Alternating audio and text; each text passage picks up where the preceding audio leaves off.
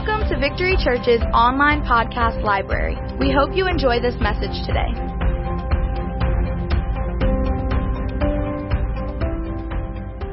Isaiah chapter 6.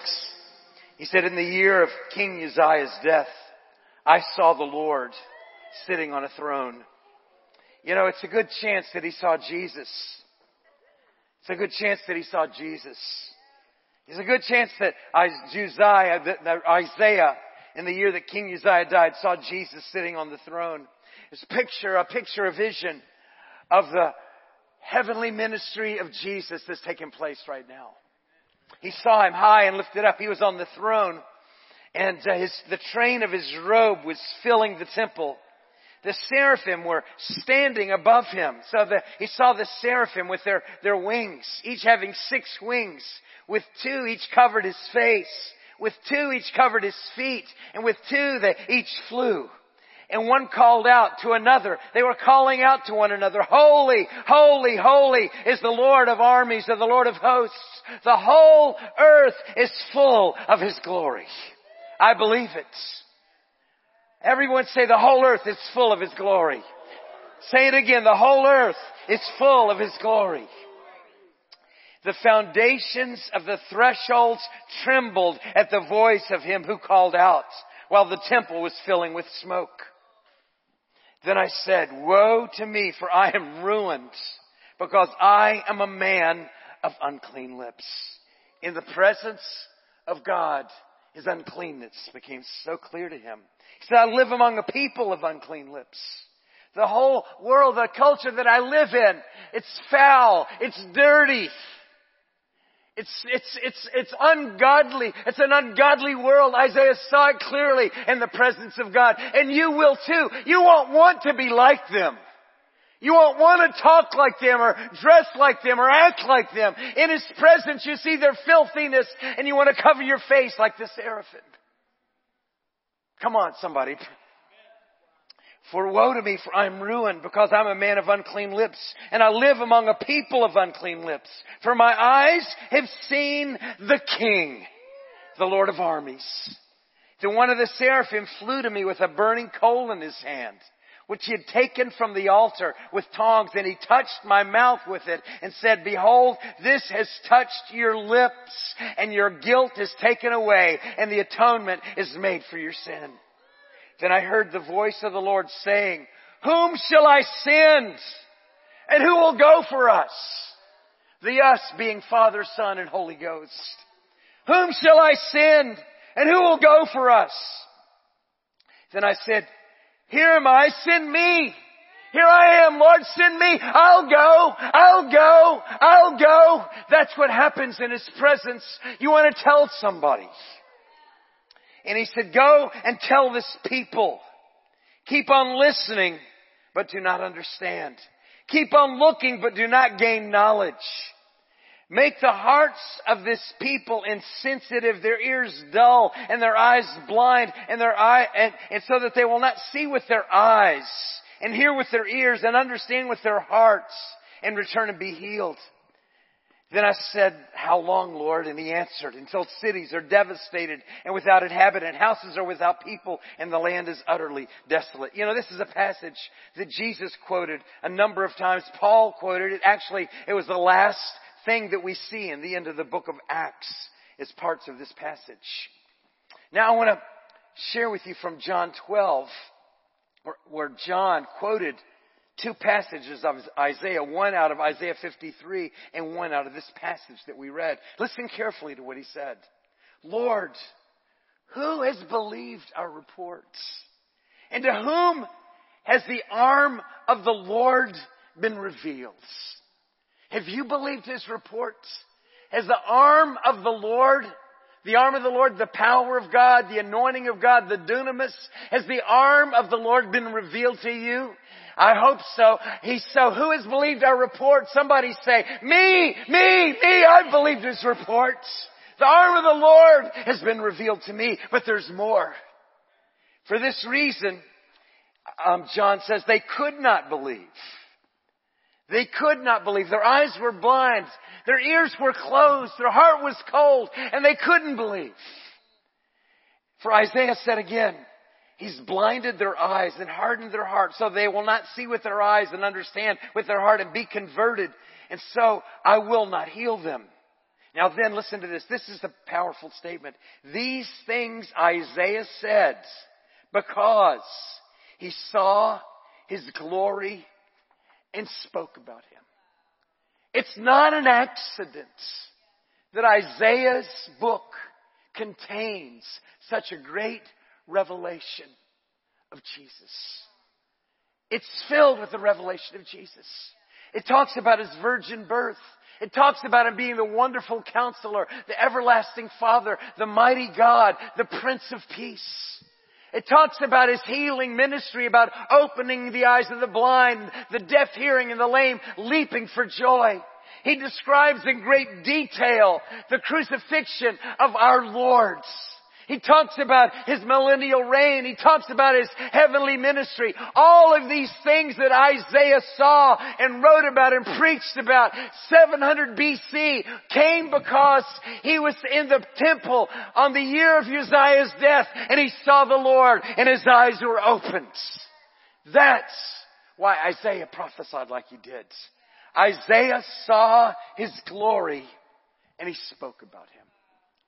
When you see His glory for yourself, when you taste His glory for yourself, when His presence becomes real to you, you can't help yourself. You have to speak about Him sometimes. You got to tell somebody something sometimes if you've seen His glory. Isaiah saw His glory and he had to write, he had to preach, he had to prophesy. He had no recourse because he had seen the Lord high and lifted up. He had seen Jesus enthroned. And he had to praise Him. So here's a blog I wrote about this. Isaiah was obviously one of the greatest of the Old Testament prophets. His revelation of Christ was only surpassed by John the Baptist as far as Old Testament prophets go. This passage gives us a look at how Isaiah saw what he saw, and he gave the world a prophetic look at the coming Messiah. It started for Isaiah when he saw the Lord in the temple. In that passage in Isaiah 6, Isaiah spoke of God's glory, His own sinfulness, and displayed His calling as a prophet. The revelation of Christ in the book of Isaiah came from this God encounter. Isaiah began to prophesy from that time as one with eyes wide open. In today's passage, he shows us why people cannot believe simple gospel truth. Their eyes are closed and their hearts are hard. Their eyes have to be open. You can't reason and rationalize and convince someone the gospel story. All you can do is share the simple truth. God so loved the world that He gave His only begotten Son, that whosoever believes in Him shall not perish, but have everlasting life. That's all you need to share. That's it. It becomes a sword. It becomes a weapon. And it begins to open eyes and open ears and open hearts. It breaks the chains of darkness.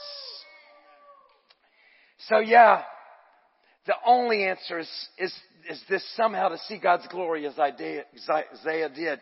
And now I'm not saying that your encounter will be as dramatic as Isaiah's, that it's only in his light that we begin to see light. Here's Matthew Henry talking about this. He says the vision which the prophet there had of the glory of God is here said to be his seeing the glory of Jesus Christ. He saw His glory. He saw His glory. He saw the glory of Jesus Christ seated on the throne in that temple. Jesus Christ, therefore, is equal in power and glory with the Father, and His praises are equally celebrated. Christ had a glory before the foundation of the world, and Isaiah saw this. Wow. You know, Jesus said that. He said that about Abraham. He said, Abraham rejoiced to see my day. And he saw it, and he was glad. Isaiah, the same thing. Isaiah saw the glory of Christ 700 years before it ever happened. Today we can see the glory of God in Jesus Christ. We open the New Testament, and we find Him there. The Gospels, especially John's Gospels, John's Gospel are streaming with revelation light. Open the book. This is where the glory of Christ can be seen. Open it for yourself. Read the Gospels again. Read the Gospel of John over and over again. Let it become your bread. Let it become your air. Read the book of John over and over again until it becomes part of your life. Until you begin to see Christ for yourself. And you see His glory. And you have to speak about His glory. Gather at church with the other believers. He can be found there as well. Once you see the glory of God in His Son, Jesus, your whole world will be seen through this gospel light. Like Isaiah, after you see His glory, you will happily speak to anyone who will listen about the Lord. Wow. Let me share one other thing here that I have. I've got, as usual, I have way too many notes, and I've got notes for a seminar that'll last a week. But I want to share this one. And then we'll have prayer ministry. This blog is called Honey. Everyone say Honey. And it comes from a quote that, what if my favorite of all favorites is Jonathan Edwards. And this is the scripture. He says, I would feed you with the finest of wheat, Psalm 81:16. And with honey from the rock, I would satisfy you. Now the rock is Christ, right? And you come to this rock and there's honey coming from the rock. Sweetness. He's sweet. Everyone say honey from the rock. I love that. Honey from the rock. Taste is a really interesting phenomenon. Have you ever thought about taste and smell? Who thought about that? Who even envisioned, who even came up with the concept of taste and smell? Before there was anything. Before there were animals, before there were humans, before there were taste buds, who came up with the concept of taste and taste buds and noses and smells and fragrances? All of that is God's, of course, His idea. Who thought about and caused different things? He caused different things to have taste and gave us the ability to discern the various tastes of different things. You know, there's some things that smell really nice, and some things that don't smell so nice. You know, I have a camper, and I was laying in my camper a little over a week ago, and I was just dozing off to sleep. I had the window open because it was nice and cool outside, and suddenly this horrible smell started coming into my trailer. It was a skunk. It was so vile. The smell woke my dogs up. And it got to the point, I thought it got so strong that I know Pepe Le Pew had to be just outside my window. And I wasn't going to look out there because it was so strong. I thought I was going to vomit at any minute. It was gross. So, you know, God created smells. He created Pepe Le Pew, and He created roses, and He created all sorts of fragrances, and He created these smells to attract us, and gumbo smells so good so that we'll eat it. All of that. It's an attraction, right? So, our Creator is amazingly creative, and most of the time, His mysteries pass right by us.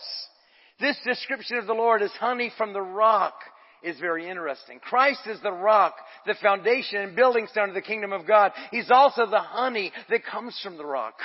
Only He could be called sweeter than honey.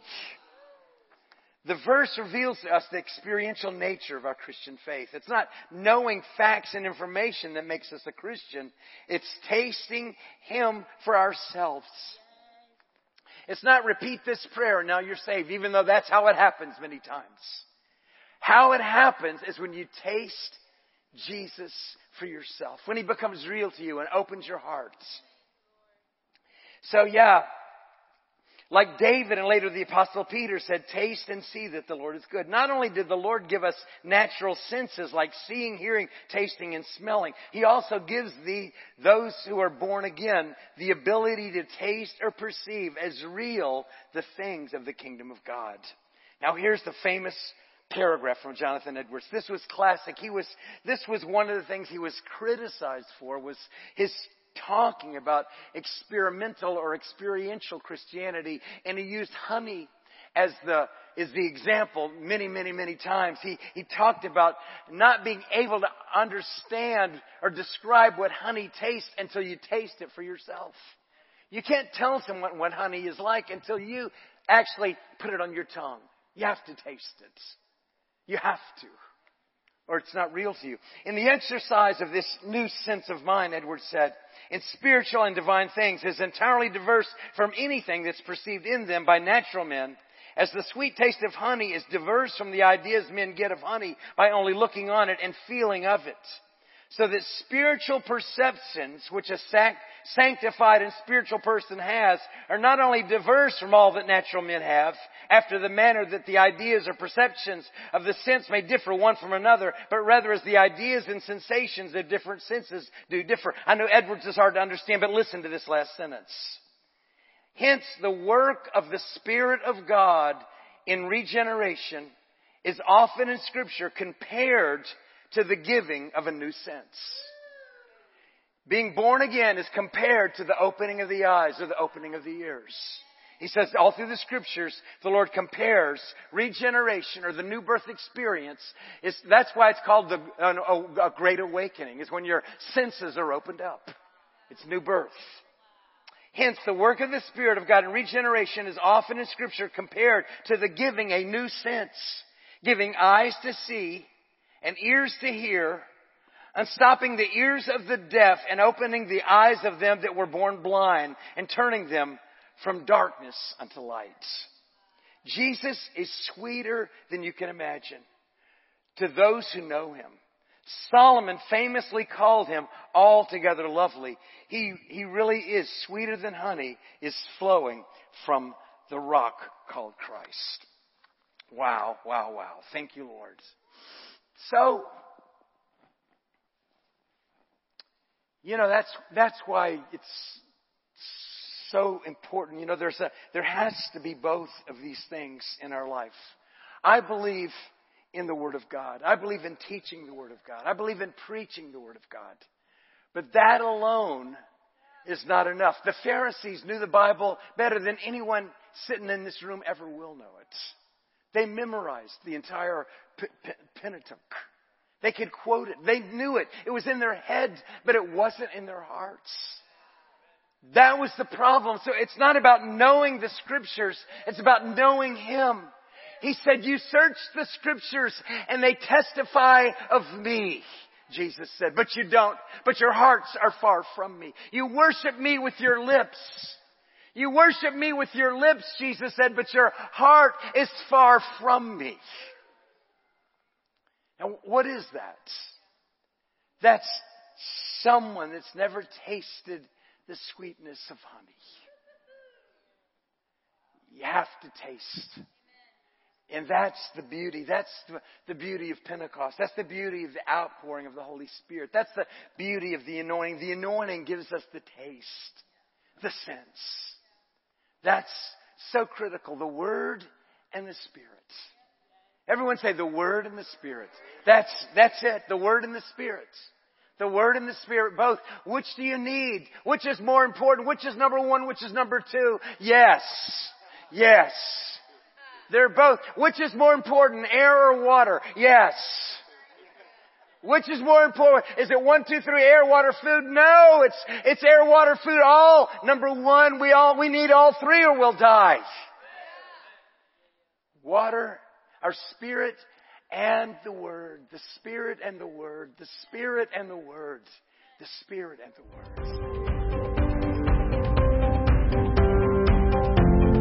Visit our website at www.victorychurchnola.com for service times and more information.